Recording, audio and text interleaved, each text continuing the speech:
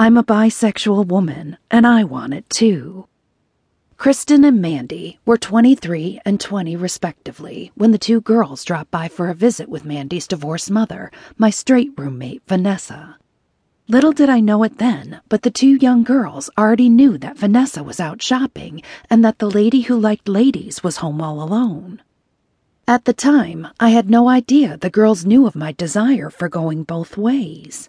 After all, it wasn't something Vanessa and I ever talked about in front of her daughter.